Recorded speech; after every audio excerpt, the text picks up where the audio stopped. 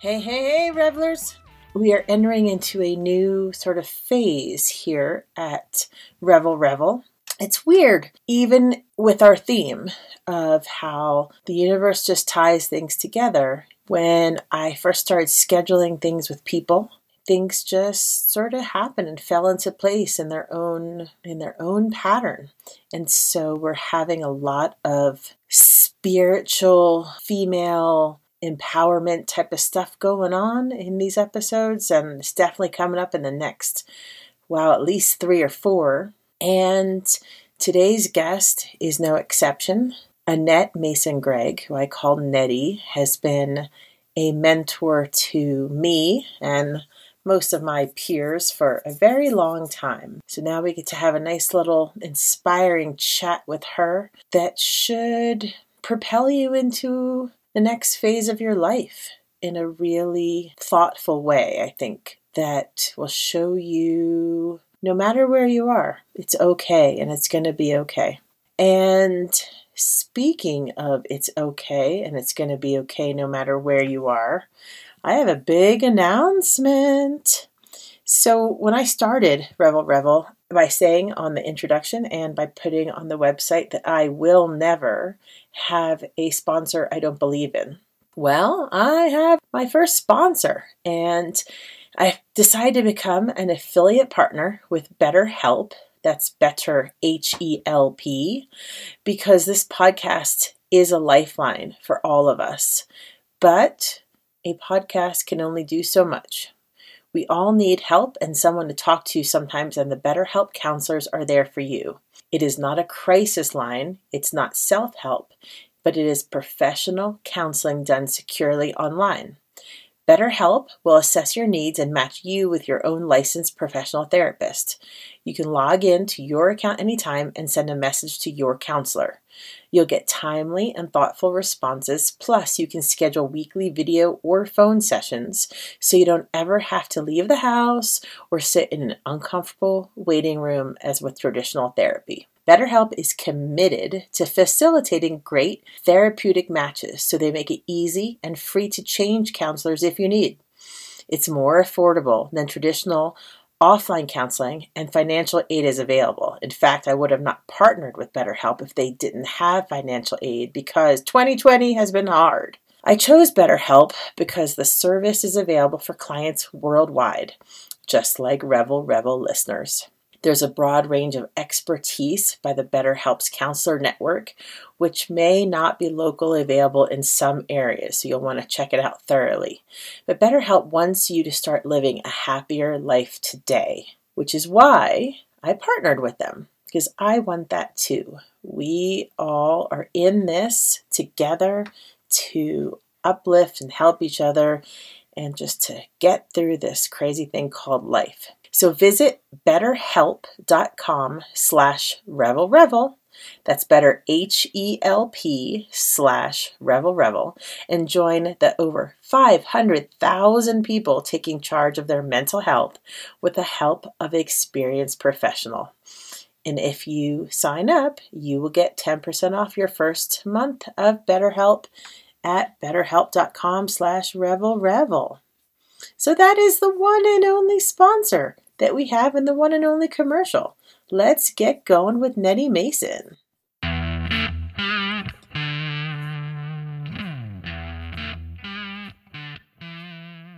Hello and welcome to Revel Revel. I am Lauren Drabble, and today I have my good friend who I call Nettie Mason, but you might know her as Annette Mason-Gregg. How are you, Annette? Hey, Lauren. So good to talk to you and see you. I'm so excited to talk to you. And feel free to tell me to stop calling you Nettie, even though it's hard. It is funny about Nettie because it's a kind of an old-fashioned name, you know. I mean, my family, I was only called Nettie my whole childhood. And Annette was, I don't even remember getting, scolded saying, oh, Annette, or anything like that. But I thought, boy, when I was looking for a job, maybe when I was like 20 or something, I should be more official and put Annette on all my resumes. And so I became kind of Annette to all my professional life. And then only people that knew me from childhood would call me Nettie. So it's funny when, worlds collide sometimes and somebody that I work with gets a hold of my nickname and they call me Nettie. And I feel like, hey, wait a minute, that is saved just for Lauren and my high school friends. Yeah. Yeah. You don't have the right. You haven't known me long enough to call me Nettie. That's right. You have to put a little star chart up and tell me I have to earn it. That's right. So, as you know, I ask people to tell me how we met because my memory is bad. I actually have one for you, but I'm not going to say it. I want to hear what you say first. Oh my gosh, Lauren, I don't even remember how we met. I mean, I think we met in middle school, didn't we? Oh my God, no. I started Mount Carmel in sophomore year. Oh, for Pete's sakes.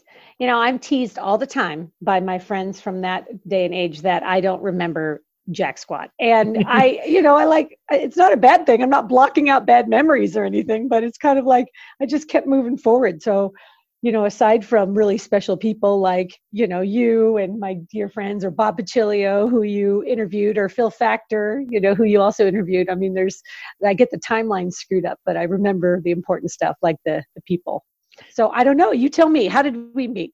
Well, okay. So you moved to San Diego when you were in middle school, right? Like fifth grade. Okay. And I know there are certain people that I don't know. And you are guessing, but I'm going to make you guess just for a second, because what if I'm wrong about my memory? But I'm pretty good on this one because it's a funny one. Normally, it has to stand out for me to remember. Just basic stuff doesn't. So any first impressions that you can come up with? From you? Yeah. Well, I always kind of thought you were one of the kind of class clown type folks. You were very outgoing and very easy to talk to, and always laughing a lot. So okay. Do I remember that correctly? I guess the laughing, I don't feel like I was ever making other people laugh though. So I don't feel like a class clown. I don't know. That's weird, but it's all funny how we all view ourselves versus how others view us. True. Yeah. Okay. So here's what I remember. I started Mount Carmel on November 1st, sophomore year. So whatever year that was, 84, I think. Okay. Yeah. I think. Yeah. And so here's the preface to that is that my mom brought me to school on October 31st to pre-register me and get all my classes and everything. And people would totally dress up for Halloween at Mount Carmel. And, we came from a Catholic school uniform background. And so my mom was so freaked out by that. She saw everyone dressed up and she says, well, you'll fit in here. All right. She was a zinger. She didn't say much, but when she did, she was a zinger. She set you up for a lot of confidence there. Great. Yeah. So anyway, I start in November and I don't, of course, remember my first day or whatever, but I had Tuttle with you. Oh gosh. Yeah. I love him. And Mark Tuttle. Oh, Mark. I couldn't remember his first name. So yep. I don't remember when I met you. I just know I had class with you. And here's why I remember that. Because you were so bizarre to me because you had a bunch of swatches on your arm. Awesome. That is awesome. And I guess you came in late one day and Tuttle was probably waiting all semester for you to be late. And then he was like, Ms. Mason, you would think that someone with so many watches would be on time. Oh my gosh, I totally remember that story now that you say that. Oh man, that whole thing about what we wore, it just made me giggle because, in San Diego, some of our hottest months are September and October. Yeah.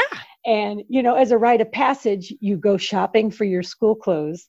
And so you show up in September and you're wearing like a turtleneck and, jeans and you're just dying. You're just sweating from head to toe because you want to wear your fall clothes. Right. You're like San Diego weather doesn't even break until maybe November and it drops down to 65. So funny about that. Just took me back there as soon as you were telling me that story. Yeah, and we really bonded quickly, didn't we? Because we only knew each other a few years there in high school. Yeah. Well, I think we had, you've talked about this many times on your show, but we really had a unique group that we went through that experience with. And a lot of us shared the faith together. A lot of us were in Bible studies and things like that together, which kind of gels people in a different way, Totally. From a normal high school experience. So I'm super grateful looking back at that whole time. You know, the other thing I think is interesting, Lauren, when you talk to folks now, we're all in our 50s, and the things that you thought, people were well adjusted just going through high school and, bouncing through the tulips, they're like, oh no, my home life was a total cluster, and things like that you don't know until you get into these deeper conversations. And, Right. My home life, and it's like, I guess we all got pretty good at compartmentalizing it, unless you were with your good friends and they knew what your home life was like. But for a lot of us, that whole high school experience was like a getaway, a safe place for us. Yes. Yeah. Yeah. I mean, you told me stuff in high school, and I feel so bad that if Pam told us, I don't remember. And I Yes. apologize to her about that. But we did not want to be at home and dealing with all that crap. We were Yeah. like, let's go to Yeah. where we have the safe space and our friends. We have Right. fun and get to forget about that crap for a while. And Yeah. we did You felt like you activities. were, yeah. Yeah. To keep Yeah. ourselves busy. Right. And you felt like you had a little bit of freedom and independence from the drama. So, I mean, I look back now. So I was, my story, I was youngest of 6 kids, and my parents were alcoholics, functioning alcoholics, but pretty much 5 o'clock every day on the hour was, happy hour for the next 5 hours. Yeah. And it's funny, when you grow up with that, you don't know any other way. You think that everybody's parents drink like that. And, but they definitely, when you create, we all of us that have been through that situation, or have gone through things like Al-Anon or Alateen, Mhm. programs for children of alcoholics, you realize how you've adjusted your behavior over time to manage yourself and manage the chaos. And I was just one of those. It's a total textbook case where you overachieve because there's so much chaos in the home that you just want to stay under the radar. You don't want to be another reason that mom and dad are yelling that night. And so, I was always running for office and trying to join every club I could and get good grades and do all my homework. I was relatively a rule follower. And that was just a way to kind of earn the gold star at home, and I mean, I've lost both my parents. They both died when I was in my 20s, and wonderful, loving people. But I always wished I had a chance to get to know them as I became an adult, because now I kind of get it. I understand the pressures of parenthood, let alone parenting 6 kids, and it's not easy. And we didn't have a ton of money. And we all can go to therapy now, and we can talk openly, and we can have really good friends that we know we have to build as a support group. They didn't really have those channels back then. They weren't Right. really equipped to Right. handle it. So alcohol was therapy. I think I would have given them a lot more grace now, and even in my 30s, if they were still alive, knowing what I know now. I hear you. And I don't remember what year AA started. I think it was late 70s. Oh, girl, I think it's been around for like close to 100 years. Oh, like, yeah, like, Really? Okay. oh, yeah, yeah. And they never went, right? No, because I think, when did my parents really never stopped drinking? I don't think their whole life. So they did stop smoking. But then, it also trickled down. My brother's an alcoholic. I mean, when you are growing up alcoholic and you have 6 kids, everybody has a different role to play. The middle child ends up fading into the background. The oldest child makes all the mistakes. The youngest one follows all the rules. It's kind of interesting, to watch it all happen. But really, all of us now, my siblings and I are all really close, even though we're spread across the universe. I have a sister who lives in the Middle East. We all just are very aware of our own vulnerabilities, kind of growing up alcoholic. And we've all taken our different paths to make sure we've broken the chain when it comes to that kind of addiction lifestyle. And just even how it tends, like, I'll give you some examples of like just some of the emotional baggage that comes along with it. Even if you don't have substance abuse issues, you grow up being a people pleaser in general. I mean, I think that, I had a lot of friends in high school because I made it my job to have everybody like me. It's exhausting. It's exhausting to have everyone like you, but I was always just, a yes girl to everything and everybody. And that's fine. People like affable people, right? It's not a problem to want to be liked. But when that translates later in life, as you're getting married or as an adult or even in the workplace, that doesn't really serve you. I mean, it's kind of a battle you're never going to win if you want, everybody to like you, and you kind of deny yourself of even having your own voice. And so that's just one thing that I got, I think, from my childhood that I had to really come to grips with and face.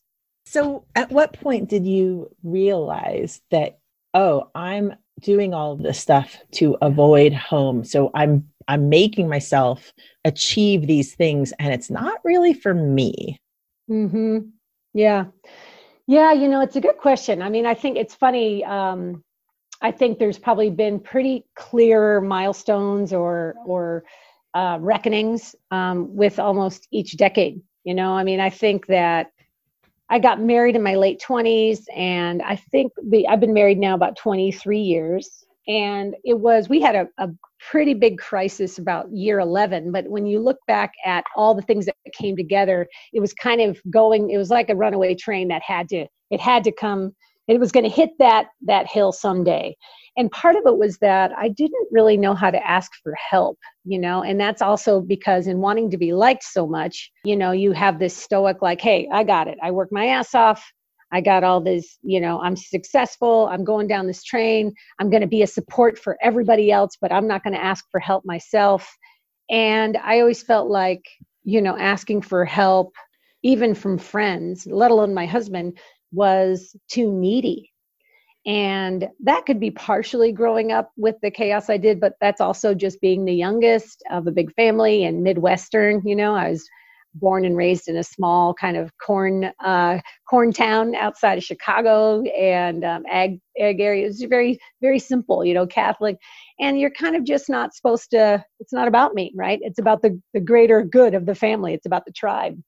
And so, when you're suffering, it feels too showy to say, hey, I'm going to raise my hand. I can't handle this right now. It's like, I wasn't raised that way, right? I was raised, you just suck it up and do it. And so when you bring that kind of mentality into a relationship or even the workplace, it's just not sustainable, because how it was showing up for me, interestingly enough, at work was that I became known as kind of a lone ranger. And I always thought that was exerting good leadership, but it really doesn't benefit you in the long run, because you need people, you need those relationships at work, you need that office politics to where you're kind of creating alliances.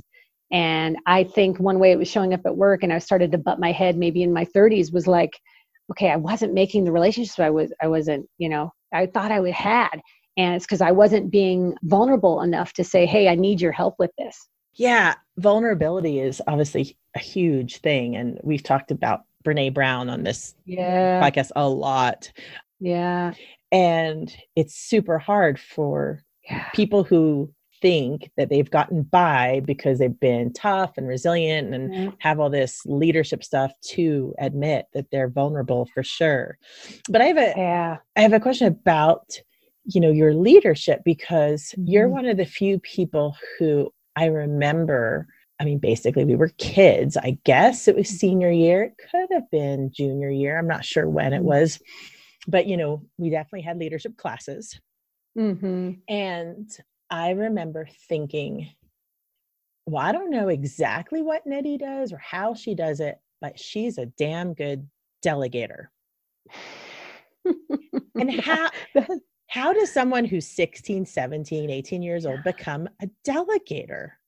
How does that happen? Is really interesting. Particularly as the baby, It's not like you've got younger kids to delegate to. It's you. So yeah. Right. Boy, gosh, who knows back then? I know now why it's so important to let other people contribute. It's not just that you physically can't do it all. It's that other people want to play the game and play a role also. And if we don't delegate effectively, then we're really not letting people contribute, let alone have a better outcome, right? By having a more collaborative approach. But that's a 51-year-old response. I have no idea how I learned that at 16 or 17. Really, I go back to our favorite teachers that we had. Phil Factor was our leadership advisor, and Brad, I forget Brad's last name, but they probably taught me that, I have to say. I don't know how I learned that. But I don't know. One thing I don't feel like I've ever been as a martyr, where it's it's like, oh gosh, I'll just do that too. You know what? Hey, bring me, I'll do it. I'll handle it, guys. I got it. I actually, that really doesn't sit well with me, that mentality. And it's back to what I was saying, like, that's just not how I was raised. My mom was pretty much the leader in our family. And part of the reason she didn't cope well and coped with alcohol is because she didn't find ways to support herself along the way. So she never was the martyr. She just sucked it up, right? Just kept sucking it up and doing it. And so that's more of my tendency, is like, hey, if I can't get to it, I'm not just going to keep piling stuff on myself, because I'm nobody wins there. And so that's just one thing that comes to mind, is why maybe delegations come easy to me, because I don't need to win any awards for taking on too much. I don't know. It's interesting. And it's funny you've talked about Brene Brown, because I think, so when I think about, so I had the marital crisis about 11 years in, but part of it was realizing that I wasn't really letting my husband in to even raising our child. So we have a 20-year-old now. And when I talk to other women about this, and especially strong women, this is a real watch out for all of us, because it's hard for strong women to ask for help. And we can be also thinking that we got it and we don't need the help. But what that does, it doesn't really let our partners in and really let them into the conversation. So, we might think, no, it's my job. I'm just going to raise my kid, and I'm going to, I'll be the one because he needs his mother. And then we don't let ourselves have a night out with the girls because, I got to raise my kid, and so we kind of wear this badge of, again, back to martyrdom. But over time, that really isn't serving us, because we're not filling our own cup. We've got to have the self-care. We got to give ourselves a break. And if you need to leave your kid at home one night with dad, then that's a good thing too. Let dad figure it out. And that might be real easy for people having kids now. But back when I was a young mom, that was not easy for me. I felt like I didn't want to fail at that. And I don't know how much I really let my husband, Chris, kind of walk there through me. And so over time, I think that's one of the things we really has gotten us to 23 years, is really coming to terms with that, of like, hey, I'm going to raise my hand sometimes here, because I'm going to reach a saturation point, and I'm going to need you to be safe. It's going to need to be safe for me to say that. So that really helped us. Yeah, I think it's easier now, but I also think that it's a lot of buzzwords that maybe people aren't really taking the time to figure out in their relationship of how to actually do things. But at least these concepts exist where they didn't really exist for us back then. Yeah. And sometimes it's like they come up and maybe we're not ready to hear them. It might be you read the book, somebody told you to read Brene Brown, but it's not the right timing. So it's funny I'm glad y'all have talked about her before. So another huge kind of landmine for me, which ended up really rocking my world in a good way, was I got laid off. And I had been laid off before. At our age, it's likely you're going to get laid off a couple times. But this one I definitely didn't see coming. And it was back to that. This is probably 7 years ago. And it was around that same time where I was still struggling with, am I making impactful relationships? I know my work is good. I know I'm smart. I know I'm contributing. This is a work thing. But when I got laid off, I was real worried that I had a wrong sense of how much I was really plugged in at this company. And I thought, boy, was I not seeing the signs? Maybe I didn't have the relationships I thought. Like, why was I on the chopping block? It was one of those things, like I just didn't see it coming. So I read, I think it was Rising Strong, that I started reading it kind of right in that middle of that time. I had about a 4-month severance package they gave me. So I used that time to just really take a step back. And I remember one story that she talked about in there about her publishing her own book. And when she told one of her academic colleagues that she published her own book, he said, oh, then I'm not going to put it on my course curriculum, my syllabus, because I don't do, he called vanity work. Oh my goodness. Isn't it interesting? And it sent her reeling, like, why does this guy's opinion matter to me so much? Because I know my stuff. I'm a researcher. I've been around PhD. I'm legit. But why do I care so much about what this guy said? And as she peeled back the onion, she was realizing that she has a heavy Southern accent and she was always insecure about being a Southerner with a heavy accent in academia, that she felt like she was always less than and was never going to measure up. The point of the story is that she encouraged in the book really to peel back the layers, because being laid off from this one company sent me reeling. And I was, early 40s. I'm like, why do I care? I got this, like this, it doesn't matter. It shouldn't matter on paper. It hasn't mattered to me in the past like it matters right now. So what is really going on? So I just had to peel back and go, okay, what is this about? And why is it bothering me so much? And I think it was that I was just worried that I had an inaccurate sense of my own ability to make relationships, So it's at that time that I really got into some women's empowerment work, which has kind of served me until now, and just became an interest in, kind of just the more I read about it, the more I got into it, just learning about unconscious bias. And I realized that the setting I was in particular in this company, was a very hierarchical. It was a $1 billion financial company, and it was very male dominated. And I just had not been in that kind of setting before. And I think that part of it, me not being successful in that setting, was that I didn't realize some of the biases that were going on. And maybe even my approach needed to be tailored given that type of setting. So that was one of the ahas that came out of that. And back to the point of like, okay, when the information comes to us, are we in a place in our lives where we can receive it and really use it? And I count those 4 months of downtime as really kind of fertile ground for me launching my interests in a whole different direction. Well, I totally agree. And I love to hear that, because I feel like that people come into our lives at the right time. Things happen, even if it doesn't feel like it at the right time. Like, you know, it's never a good time to be laid off, right? But, and then books also come to us at the right time. And so when people come into the bookstore and they're like, you know, what do you recommend? I'm like, dude, I cannot just plop something down. No, I have to know what you read recently that you liked, you know, what are you in the mood for? Because what if you normally read deep, heavy stuff and you think you're telling yourself, oh, I should lighten up. Well, but your true nature is you read deep, heavy, you know, and so you have to meet people where they're at. Yes. And it has to hit home. So, you know, and we call that whatever we want to call that: serendipity, chance, fate, God, the universe, whatever. Right. Yeah.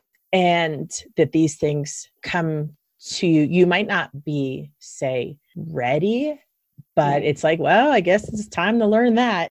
It's so true, Lauren. And it's really, it's exciting when you're on the other side. You know, you get kind of tickled about how it all came together. You never anticipate it and you don't even know when it's happening. But I'll tell you what, one of the things that during this whole period, one of the things that I was going through was an outsource. Part of the layoff package included going to some outsource, you know, classes where you go and with other people that have been laid off and, you know, heartbroken and whatever. And you learn how to write a resume, or you kind of take these classes that are free as part of your package. So I'm sitting in this class with other people, and they're mostly in their 40s like me. And these are, you know, heavy pedigreed people. They're legit, you know, had a telecom business or been in biotech or whatever. And it was everyone was so kind of downhearted and off their game. And I think I just, you know, they were probably feeling what I was feeling, like, doggone it, I just didn't see this one coming. And it got me thinking, you know, especially about women, because I had also a lot of friends in their 40s that were getting divorces and were having crisis of confidence because their kids were going away to college and now they were lifelong stay-at-home moms. And now what's my purpose? And, you know, really these introspective period in our lives. And I thought, you know what? We got to get together. We got to circle the wagons and support each other. This is a pivotal time, whether it's a disruption like a layoff or just a cycle of life, like you're an empty nester. Like, we have some negative self-talk going on. We're doubting ourselves, and we are 40 years on this earth, man. We're legit. You know, we have stuff to offer. And so that's when I got a vision to start my first women's conference, which I just called Rise Up. And this is back, I guess I want to say 2016 now. And I had 3 total, but I formed an advisory board, and I had been teaching at San Diego State. I've taught there since 1996. So I had a lot of the content already ready, which was kind of general life skill development content, you know, how to be an effective speaker, how to overcome self-doubt, how to brand yourself. And so I wasn't starting from zero. I had a good, 10 hours of content that I could repurpose for this conference. And then I pulled some wonderful women together from groups that I've been in to do panels with me and everything else. So at I want to say 3 months in, or probably 4 months into my layoff, I had my first conference. And it is the one of the proudest moments in my life, because I got 125 people in there. It wasn't just women. It was a 2.5-day conference. I netted a little revenue, and when all was said and done, but that really wasn't the point. The point was just women supporting women, and the testimonials and just the heart connection we all had there, where we could talk openly about, I'm doubting what I'm going to do now, or how do I find a job at 50 years old, or do I even want to do this career anymore? How do I switch careers? How do I save my marriage? I mean, these were really, it was a safe place, and it was just a time. I always knew, like, the people that show up are meant to be there, and I'm just thrilled with kind of what I was able to put together. And then, like I said, we had 3 total, and that just kind of worked its way through, and I haven't done any since, but it was the right thing for the right time, So I totally agree about the people who are here are the ones who are meant to be here. I need to go back though. How long was it between your layoff and then this conference? Yeah. Well, I want to say I got laid off in December. My last day was, December 31st, and the conference was April 10th. So it was about 4 months. Yeah. Oh, you spent that 4 months wisely. Yeah, I did. That's how I was raised. It's like, get to work. Okay, you've mourned long enough. Get off your butt and get to work. So, right. But to be fair, I had already been in some women's empowerment groups. I was in at the company that I was working. They had a women's effort there. So I wasn't starting from zero. I mean, I knew some women's issues in the workplace. I'll tell you another exciting thing came out of it. Alison Kuo, also from our high school, a year behind us, she introduced me to someone at her company. She was also working for a big data high tech company, and they were looking for somebody to lead their internal women's effort. And I got hired as a consultant by them for 1.5 years. So that's where I did a deep dive in unconscious bias and how to start up effective women's empowerment groups internally, women's special interest groups, and mentoring programs. And I did that. And that was great. Total divergence for me. I was coming from the marketing and events background, and just with a side interest in women's work. And now I got to do that as a consultant. So back to right thing at the right time. And I had the brain space to work on something like that. So it was really wonderful how it all came out. So, when you were saying about people going through some changes like empty nesters or what's my place and all that stuff, I find that especially in your 50s, a lot of our contemporaries are going through that. Yeah. And I keep saying the same thing over and over. And it's unfortunately mostly falling on deaf ears. But I'm like, go volunteer somewhere. Because volunteering is the best way to get out of your own head and out of your own place and realize that you're just this one piece in the bigger picture. And that's kind of what you did. You became a servant to that community by forming the conference and these new partnerships. And community comes up here a lot, and so I'm going to ask you the typical question of, what's your community and what's community mean to you? Yeah. Boy, I love that so much, Lauren, to your comment about volunteering and just other, right? Because I think when I still really kind of mentor and just come alongside a lot of women. We actually had a women's group here at my house last night.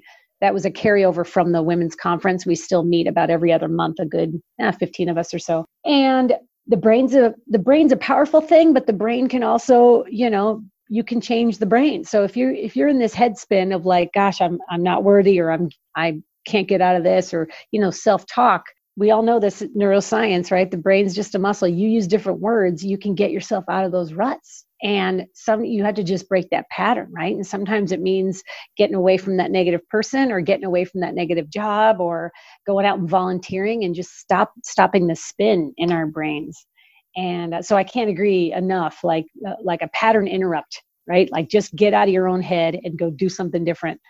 So community to me, I'm really grateful. I do have here in San Diego, there are a lot of women's groups. It's actually known, somebody told me San Diego is the self-help center of the world. So there's a lot of authors around here that write books, and yeah, it's interesting, isn't it? The right kind of life skill books and things like that, a lot of personal coaches. And over the years, I've just been in and out of a lot of support kind of women's groups like that. So I have a good group of positive, strong women that we meet regularly. And then I also have my faith-based group, so I'm still really involved with my church, and so I have a community over there. And then I have my friends that I've had through beach volleyball, which I've done for 30 years now. So I'm grateful. Here's the secret sauce, though, Lauren, is like I know how to ask for help now. It's one thing to surround yourself with people and say, I have a lot of friends, but I'm not afraid to say, boy, I need to hang out with so-and-so tonight because I'm getting down. And I don't think I was always able to do that before. So that's where I'm really grateful, is that I know that God's brought people into my life because I need people in my life. It's not just so I can say I have them, I need them. And I'm okay realizing that now. That is such a great distinction to say, because you can ask yourself, well, how we met, why are they in my life, but to just say, regardless of maybe what my need is right now or whatever, to say, I need you in my life. Like if you listen to the Pam episode, I was like, wow, I really needed to be hearing her positive voice and stories at a really hard time. And it's kind of a weird thing to say, well, I'm not going to call you at 1 a.m. unless it's tragic. But if I'm just feeling bad, I can do a little editing on the podcast and hear your voice, Right. Yeah. Right. It's kind of, we all ought to send each other like voicemails, like keep this one, play it when you're having a hard day. That's a great idea. Well, somebody told me something interesting one time, because one thing I had trouble doing before was kind of letting people go too. And as I matured, I think, so I feel like I'd have to bring everybody with me through life. So all my high school friends had to stick with me, and all my college friends, of course that's not sustainable. We've lived in 5 different places since we were kids, and, you can't keep bringing all these groups of people with you. And someone said, hey, somebody could be in your life just for a season, and that's okay too. I have friends that in our age now, they're like, I don't need any new friends. And I don't want to be that way, because I believe, God could be bringing somebody in my life right now that I need and that needs me. And maybe that's just for a year or two, and then we'll just fade out. And that's okay. Doesn't mean there's a failure there. It means that it served its purpose, and we just don't know what's going on in the macro sense. But I think it's about being open and available. Totally. And it all comes down to what Maya Angelou said, that, Toni Morrison brought back up and up and up and all the time. It's not what you say or what you do, but it's how you make the other person feel. And so if everything sort of tapers off in a natural way, but no feelings are hurt, then that's okay. And we have to say, you know what? Maybe they'll come back in another time, and won't that be interesting? But not mean that you succeed because they come back, and fail because they don't, or whatever. Yeah. And not committed to any outcome. Like, we don't know what the end game is going to look like. So it's like, how did we show up in the moment? Right? Yeah. That's what we're called to do, is show up right in the moment and be available. And it's kind of that's helped me as a leader too. I've managed teams most of my career now. And it's, how I show up as a leader now is completely different than the reasons I was trying to get the title and the paycheck back in my 30s. My role now is to impact, to get, they overuse the word empower here. So to grow the folks that I lead to the point where they feel safe, they feel that they have the skills to rise, that they have the freedom to do their best work every day. And that's a joy, to be able to pour yourself into the people that you lead in that way with that kind of mindset. Like, that's a good day at work. It's not, balancing the budget. It's like, did I pour my heart into her in the way that she feels honored and valued, and that she, can get a good night's sleep? Because we're all working so dang hard, and I don't want work to be that place that drags my people down. I want it to be a place where they feel honored. And so, that's, that whole mentality shift though just came over all these life lessons. You're not one way at home and a different way at work. I mean, everything you're learning at home in your marriage is something you could translate over into your job if you're paying attention, right? Right. And paying attention, the concept of paying attention, it comes up all the time too, because, I love what you said earlier about being tickled when you see it happening. I think if you don't see it happening and then the universe whacks you on the head, like, wake up, you're not paying attention, then you are sort of shocked, awed, amazed, or whatever, but you don't get to enjoy it at the time. And the enjoying at the time of being present and paying attention, seeing it happen, you can go, wow. And that is like a tickle. And it's like, it's a little buzz that sort of carries you along to the next thing. And it's so hard, isn't it, Lauren? Because, the whole concept of mindfulness and being present, I think that's probably something I will struggle with my whole life because I have this, high energy need to do all the time. And it's really hard. When I hear the terms, mindfulness and being present, I think of somebody doing yoga, and I just can't do yoga. I've tried it. I just can't. I cannot sit still. I need like the 5-minute, speed yoga, which of course is counter to everything yoga stands for. So, but which I think is funny. So I have to give myself a break because it's about just back to let's call it paying attention. If being present is an elusive goal for me, then I'm going to call it paying attention. And if I can celebrate, okay, like when it hits me over the head and I realize all things aligned for that minute, like the aha, can I celebrate that and just sit there and pray in thankfulness for just that 10 seconds that I've got, and that's kind of how I'm doing it, like these kind of popcorn little mini moments of mindfulness. I don't think I'm the most Zen person in the world, don't know if I'll ever be. I just don't think I was made that way, but I am striving to really be more aware.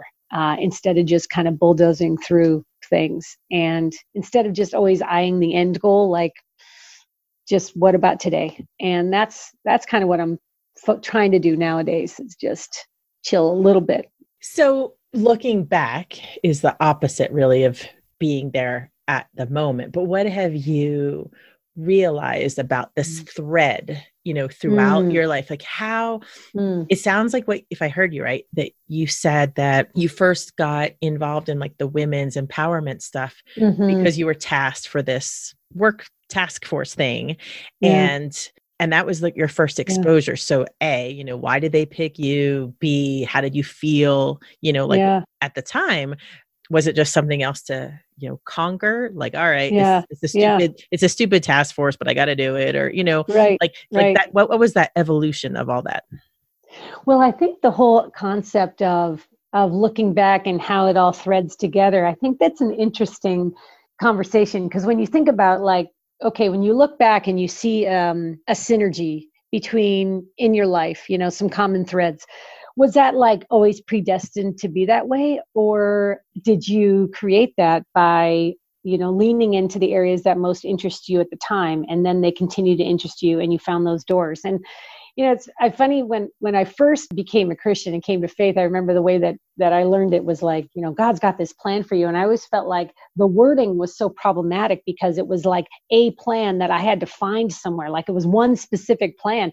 And it really worried me that I was going to choose the wrong plan. Like, does he want me to go to Vons or Ralph's? What if I choose poorly, And I remember as I got older and realizing it's not about that particular word. It's that the plan is love. It's how we show up every moment of every day. That's the plan. And it doesn't mean there's one right answer of I should move in this house because it's introduced me to this person. That'll drive us crazy trying to figure out the unknowns, So I think in retrospect, when I look at commonalities in my life, did growing up alcoholic and needing to please people help me where I am today in empowering women? Maybe. And maybe that's just, the grace of having good people in my life and good counseling and good learning that I've been able to take whatever crap happened and turn it into good over time. And that's because others were doing the same. And I happen to be a beneficiary of their good grace in my life at that time. I'll tell you, I've had wonderful female role models in my life. And even my mom, for all of her demons that she struggled with alcohol abuse, was a strong businesswoman, unheard of. unheard of a successful businesswoman with 6 kids. You know, most people with 6 kids are stay-at-home moms, and she wouldn't, it was unheard of, you know. So I've had great bosses that were both women and men. And so I count kind of all of that as a blessing. I've definitely had crap too. We've all had goods and bads, but I feel like I've had more good bosses than bad. And that has all helped model for me how I want to lead others. So I guess that's a long-winded answer to like, was this a predestined path I was on? Or was this, again, the path that was open to me as I became more open as a person?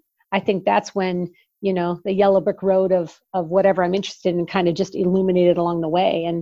And this is where, you know, I kind of feel at home in this kind of work. And I also think it's great just to let younger, I end up counseling a lot of younger professional women, and they struggle with like that work-life balance, especially in my industry, which is live events and hospitality industry, which is a really high stress industry. And, you know, it's a lot for a young woman who wants to start a family, maybe get married, and then she also wants to be successful. And so it's nice to be able to coach them through, and whatever wisdom I can give them is like, hey, you know, we've all figured out a path. You'll get there. It can all work out. So that's fun for me right now too.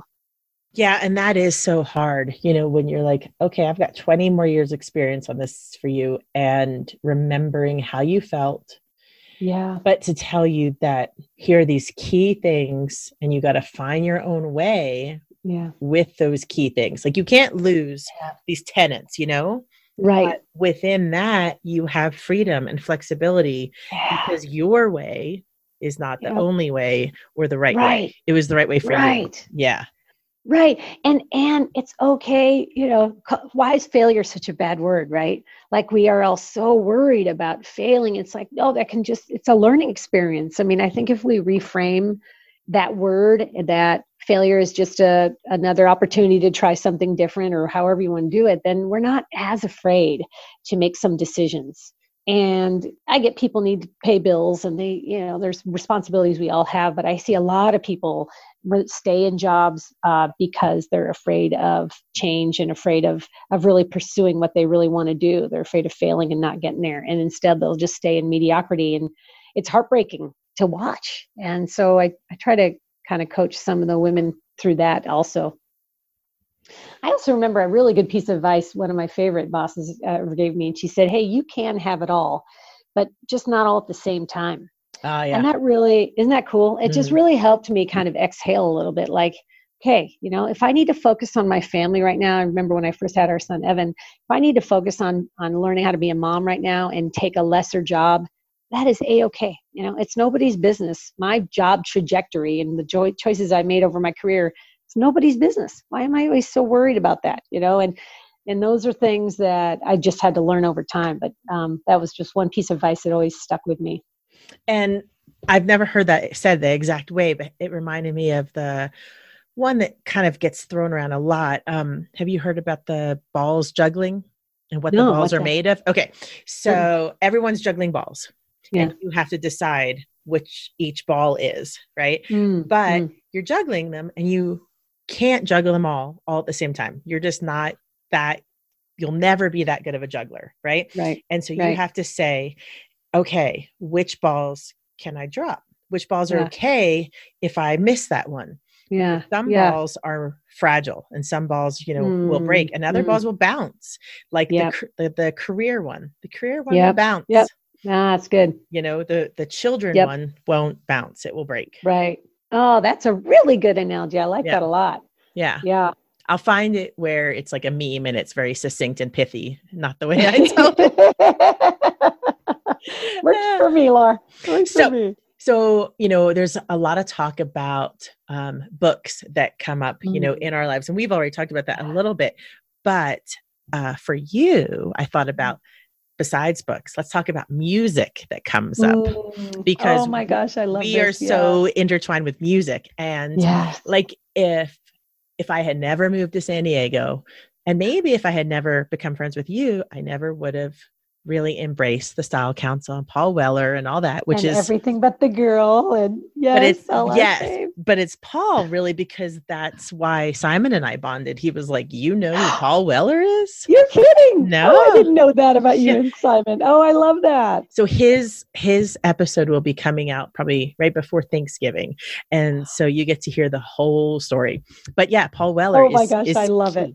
That's great. And so he's heard that if I hadn't moved to San Diego, I probably never would have heard of these bands because, 91X. So, right. We didn't have internet. I had very limited musical choices. They weren't really being played on MTV. So anyway, so music came to mind for you. And as you were talking, I thought about, have you listened to Taylor Swift's new album, Folklore? You know what? I have heard only a few songs. I saw the video, the one where she's dressed like a man. I think that's a great song. And If I Were a Man. If I Were a Man. Yeah. Okay, so that's the previous album, not the most current one. Oh, okay. I've heard only what's on the radio. She's been quite prolific recently, and she's really, really, I sound like an old pompous ass when I say it, but she's growing up to be such a strong, insightful, amazing. Yes. So anyway, yes. So the Man song, yes, very good. And I don't really watch videos because every time I do, it kind of ruins the song. That's funny. Yeah. So, no, the song that I'm thinking of course, I can't get right now, and I don't. Oh, I do have my phone. Ha ha ha.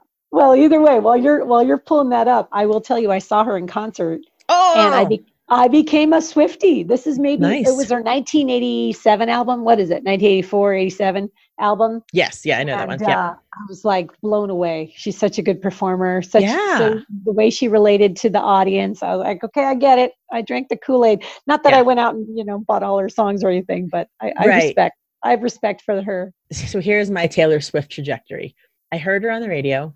I thought, okay, she's okay, a little poppy for me, but okay. Yeah, sure, and then she was on Saturday Night Live, and she was like, what? I don't know, 15 or 17 or something ridiculous. And I was like, oh, girl, no. She was scared. She was nervous. She couldn't sing. And I attributed that to that she is just a pretty face, can maybe write a song, but she shouldn't be the one singing it. Someone else should be, Yeah.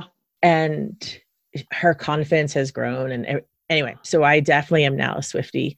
I love it. The song on Folklore that you made me think of is called My Tears Ricochet. Oh. There's a line that says, I didn't have it in me to go with grace. Huh. Oh, yeah, you got it.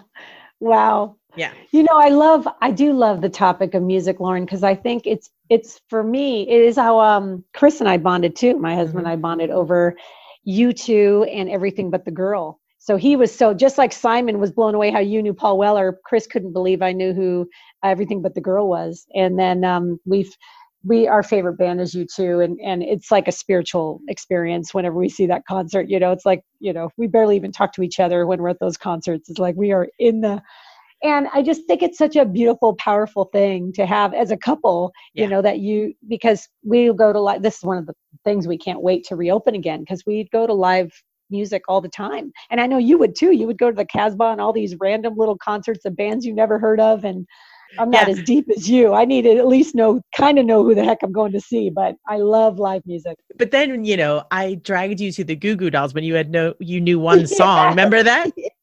Yeah. Hey man, those are the diamonds in the rough that you're like, wow, I saw them win. Totally. Yeah, no, I'm grateful for them. So what music, instead of saying what books have kind of come into your life at the right time, what music has come into your life at the right time? I'll tell you again, to attribute my husband, he really has great taste in music. So he'll throw me a lot of indie groups that I've never heard of that I'll get into. And the one that has really grown on me, they're not indie anymore. They've been around, but we live in North County, San Diego, and the band Switchfoot grew up around here. And they're kind of, I guess they're really a rock band, but you would categorize them as Christian rock because they're a faith-based group, but they're definitely mainstream. They have probably 15 albums now. And so Switchfoot led me into another band called Need to Breathe, and they're out of Nashville and really remind me of U2. When you look at the lyrics behind these bands, these are like poets. and then they layer on rock music. This is not about, over engineering it in a studio somewhere. It's really all about the lyrics, and then you add a few guitars. And I mean, it's just heartfelt, soulful music. So those are two bands in the last 5 years that we've probably seen several times each year. As soon as they're within 100-mile radius, we'll go around there. So those are a couple that come to mind. Other than that, we still have been seeing U2 every year, and some of that we went on kind of a big. I don't like big concerts as much, Lauren. I like the smaller, It's because of the crowd. I hate the crowd. Yeah. I just want to be closer to the artist, and you can't do that at a larger place. So we found there's a guy named Lloyd Cole who was from the 80s, and we went up to the Wiltern in LA and watched him. We saw Matthew Sweet. I love Matthew Sweet still. Yeah. He was at the Casbah. Saw him. We saw the Fix, a bunch of 80s bands kind of go through this area, and we've seen several of them lately, like Echo and the Bunnymen, Psychedelic Furs. Yeah, we saw a great New Order concert up in LA a couple of years back. They just rocked it. They still sound awesome. So I'll always see those guys, if they kind of those big 80s bands that are still legit and can still hold a tune. So yeah, Chris usually finds us some good stuff. Like I said, before this lockdown, we were probably, like a concert a month at least, a live concert. We're lucky. We live by the Belly Up at Tavern here in Solana Beach, which is like 5 miles away. And they have really good shows. And, we see the English Beat, Lauren, like twice a year. They play there every 4th of July. They have like standard concerts, Christmas and 4th of July. So we'll see them. And it's only a venue that holds like 500. So, you wiggle your way up there, you're front row, baby. You're dancing to that, and you're dancing for 3 straight hours because every song the English Beat has ever done, So yeah. So it's still a huge part of our relationship and where we find our joy, kind of travel and live music. So lyrics are the key part for you guys, for both of you, or more you? For sure. I mean, it's got to have. I like a good, saxophone. There's some instruments that really resonate with me, but if the lyrics suck, then that's where the differentiator is for me. If the song has some meaning that relates to me, and then again, the music layers on top of that. But I don't think I'd drawn to music without great lyrics so much, kind of over that. So what do you think of Mumford & Sons? Oh, I like them. They're super talented. We saw them in concert too. I mean, just the energy, you can't help it, get drawn into them. And who was the other one? There's 2 bands that are similar. They're both that Irish, Mumford & Sons, and one other that are just a good time. You're kind of exhausted by the end of that concert because you're just trying to keep up. But I like them. I'm not a huge follower, but I did enjoy the concert. Well, so, we saw each other a couple of years ago, and I made sure that you went out to Red Rocks because Red Rocks is super important here in Colorado, but it's super important to us, being U2 fans. Oh, yeah. And I mean, I was like thinking like it's the holy grail of places, It's a spiritual place. Yeah, it is. I get it. Oh my gosh.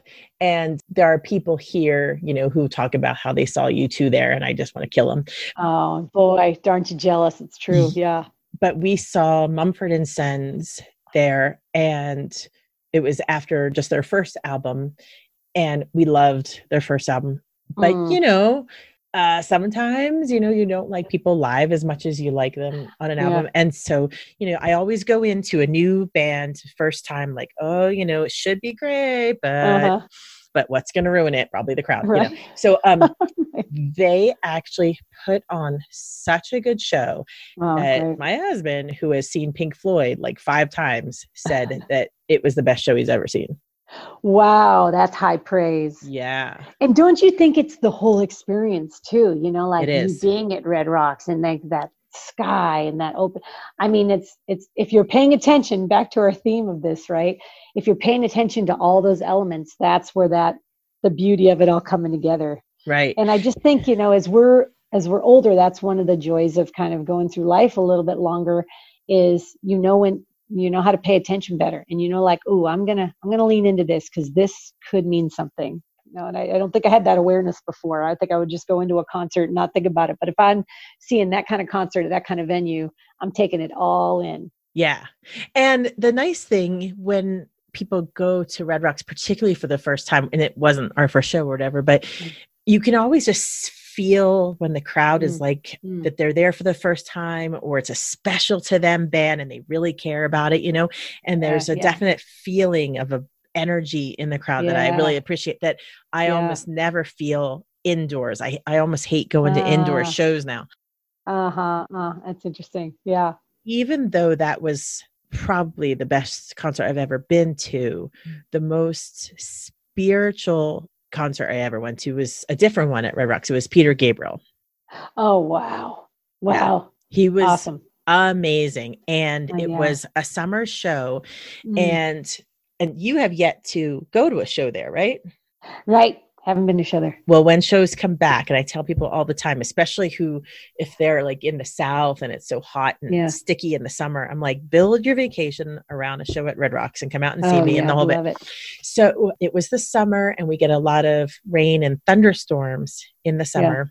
Yeah. And you're up in the stands facing the stage, but you have Denver behind the stage, and all the lights are coming on and twinkling and all that, and then the best is when like the moon starts to come up and people actually stop listening and they're like, whoa, look at the moon, for that particular show, I can't even remember if there was moon or not. I don't think so, because of the storm. So a storm was brewing. I think it was all moody and cool and everything. And there was lightning behind the crowd. And it was so funny because everyone's freaking out and actually applauding the storm. And Peter Gabriel thought that they were applauding him. But it was magical how it went together. And then it started raining as he was singing Red Rain.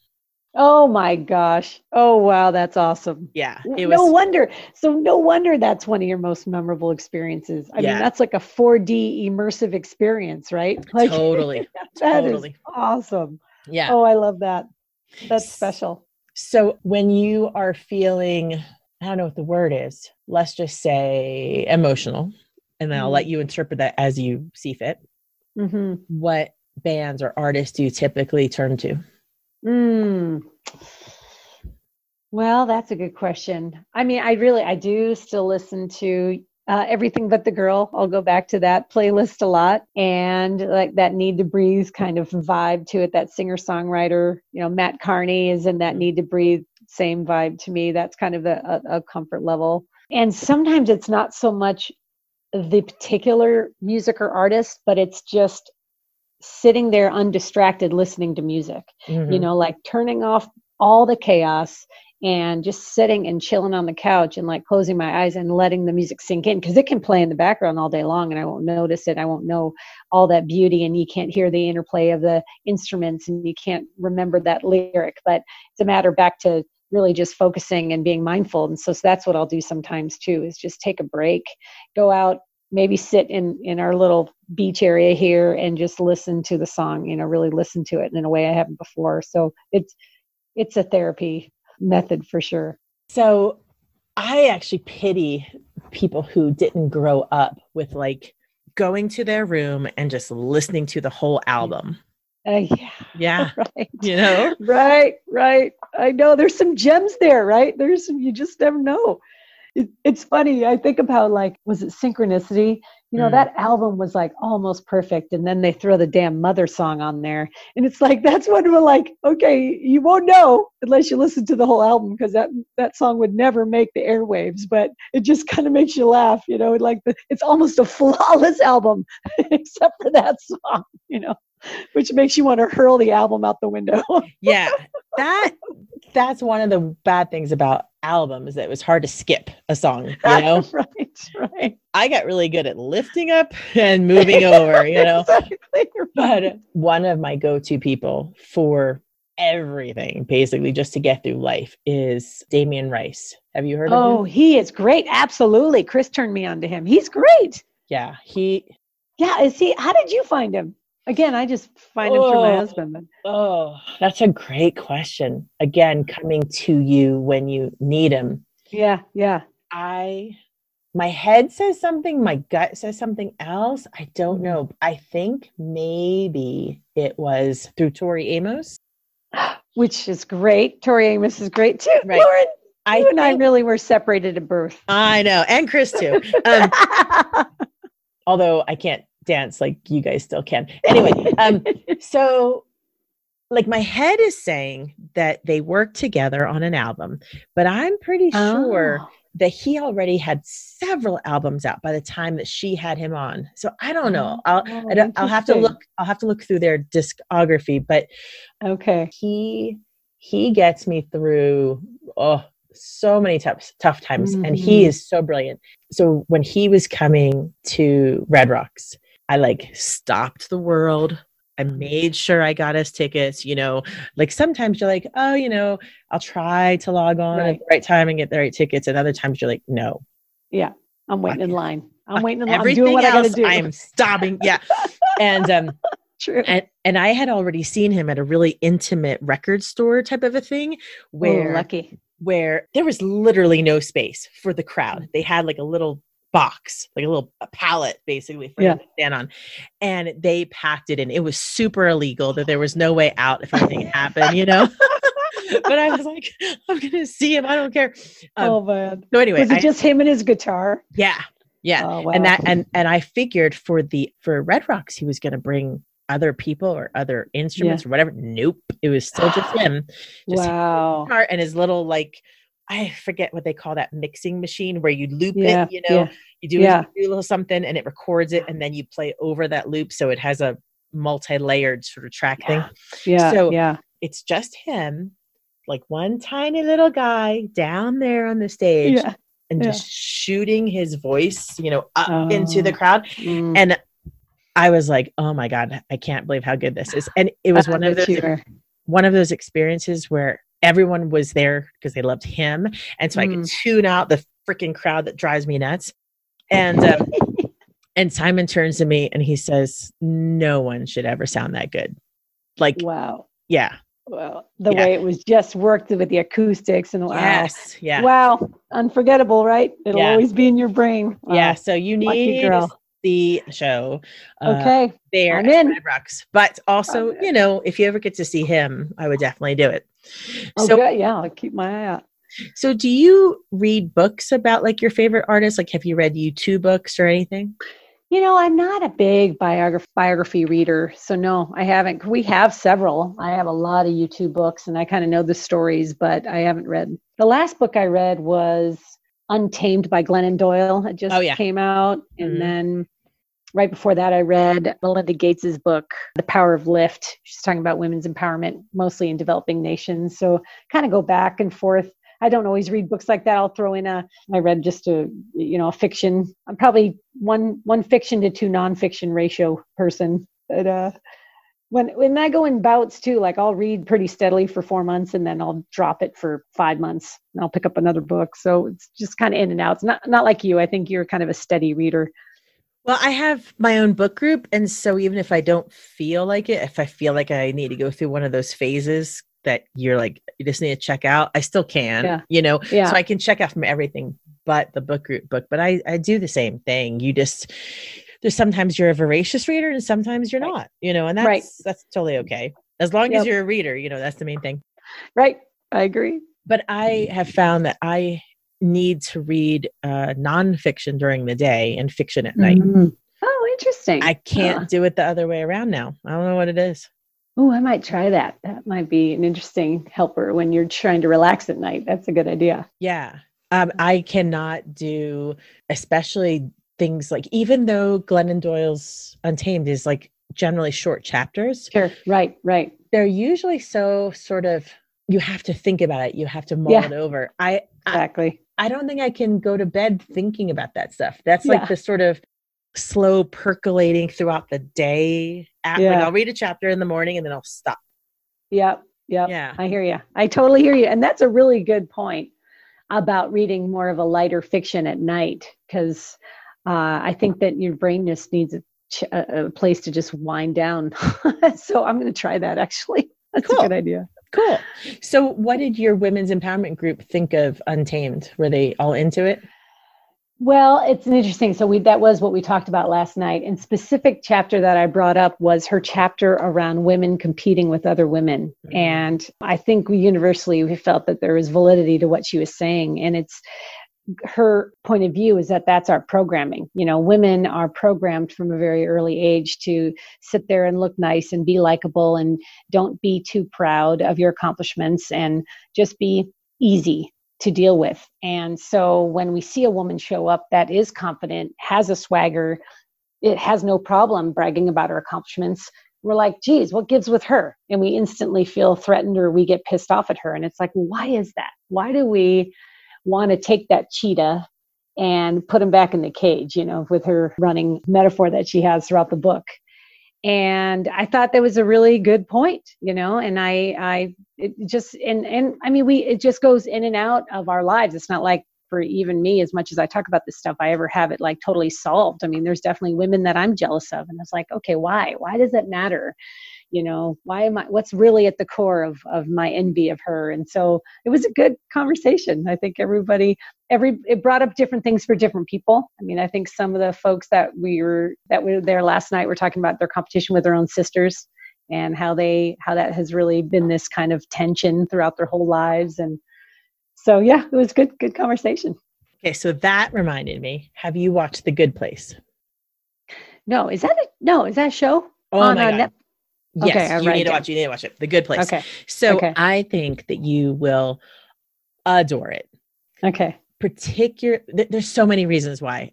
I almost don't want to tell you anything because it will color. And I want you to come back and then I can go, yep, that's one of them. Yep, that's one of them. Okay, good. So good. It's a comedy, but it's about morality. And that's all I'm going to say. Okay. And don't look anything up because you'll get spoilers. But there is one character who has a serious issue with her sister, and that's what triggered that. But it's so funny. I think you will love it. I'll check it out. I want to thank you for your time. Thank you for your vulnerability in talking to me. And I also want to remind you that, I was percolating about maybe starting my own podcast. And then we met in January. I do remember this. And I think I brought it up that night, right? You did. Okay. You did. And then I announced it to the world like the next day yes. I'm so proud of you, Lauren, how it all came together. I absolutely remember that dinner where you said you were going to do it. And I'm so proud that here you are. Well launched by now. Good job. Yeah. Cool. Well, thank you again for being that spark. Oh, Lauren, always so great seeing you and talking with you. You're a dear friend, and I'm thankful that we have known each other this long. I know. That's right. And we're not done yet. We got a lot of friendship left to go. That's right. I hope to see you soon and take care and love you and goodbye. Love you too. Bye, Lauren. Well, Revelers, I won't keep you. Now that we have a sponsor, these intros and outros are going to take a little longer. So I just encourage you to get the help you need, whether it's leaving a voicemail on your friend's phone so that they can hear it later, or send you a word of cheer, or it's getting actual trained people, not just your friends, to give you a helping hand.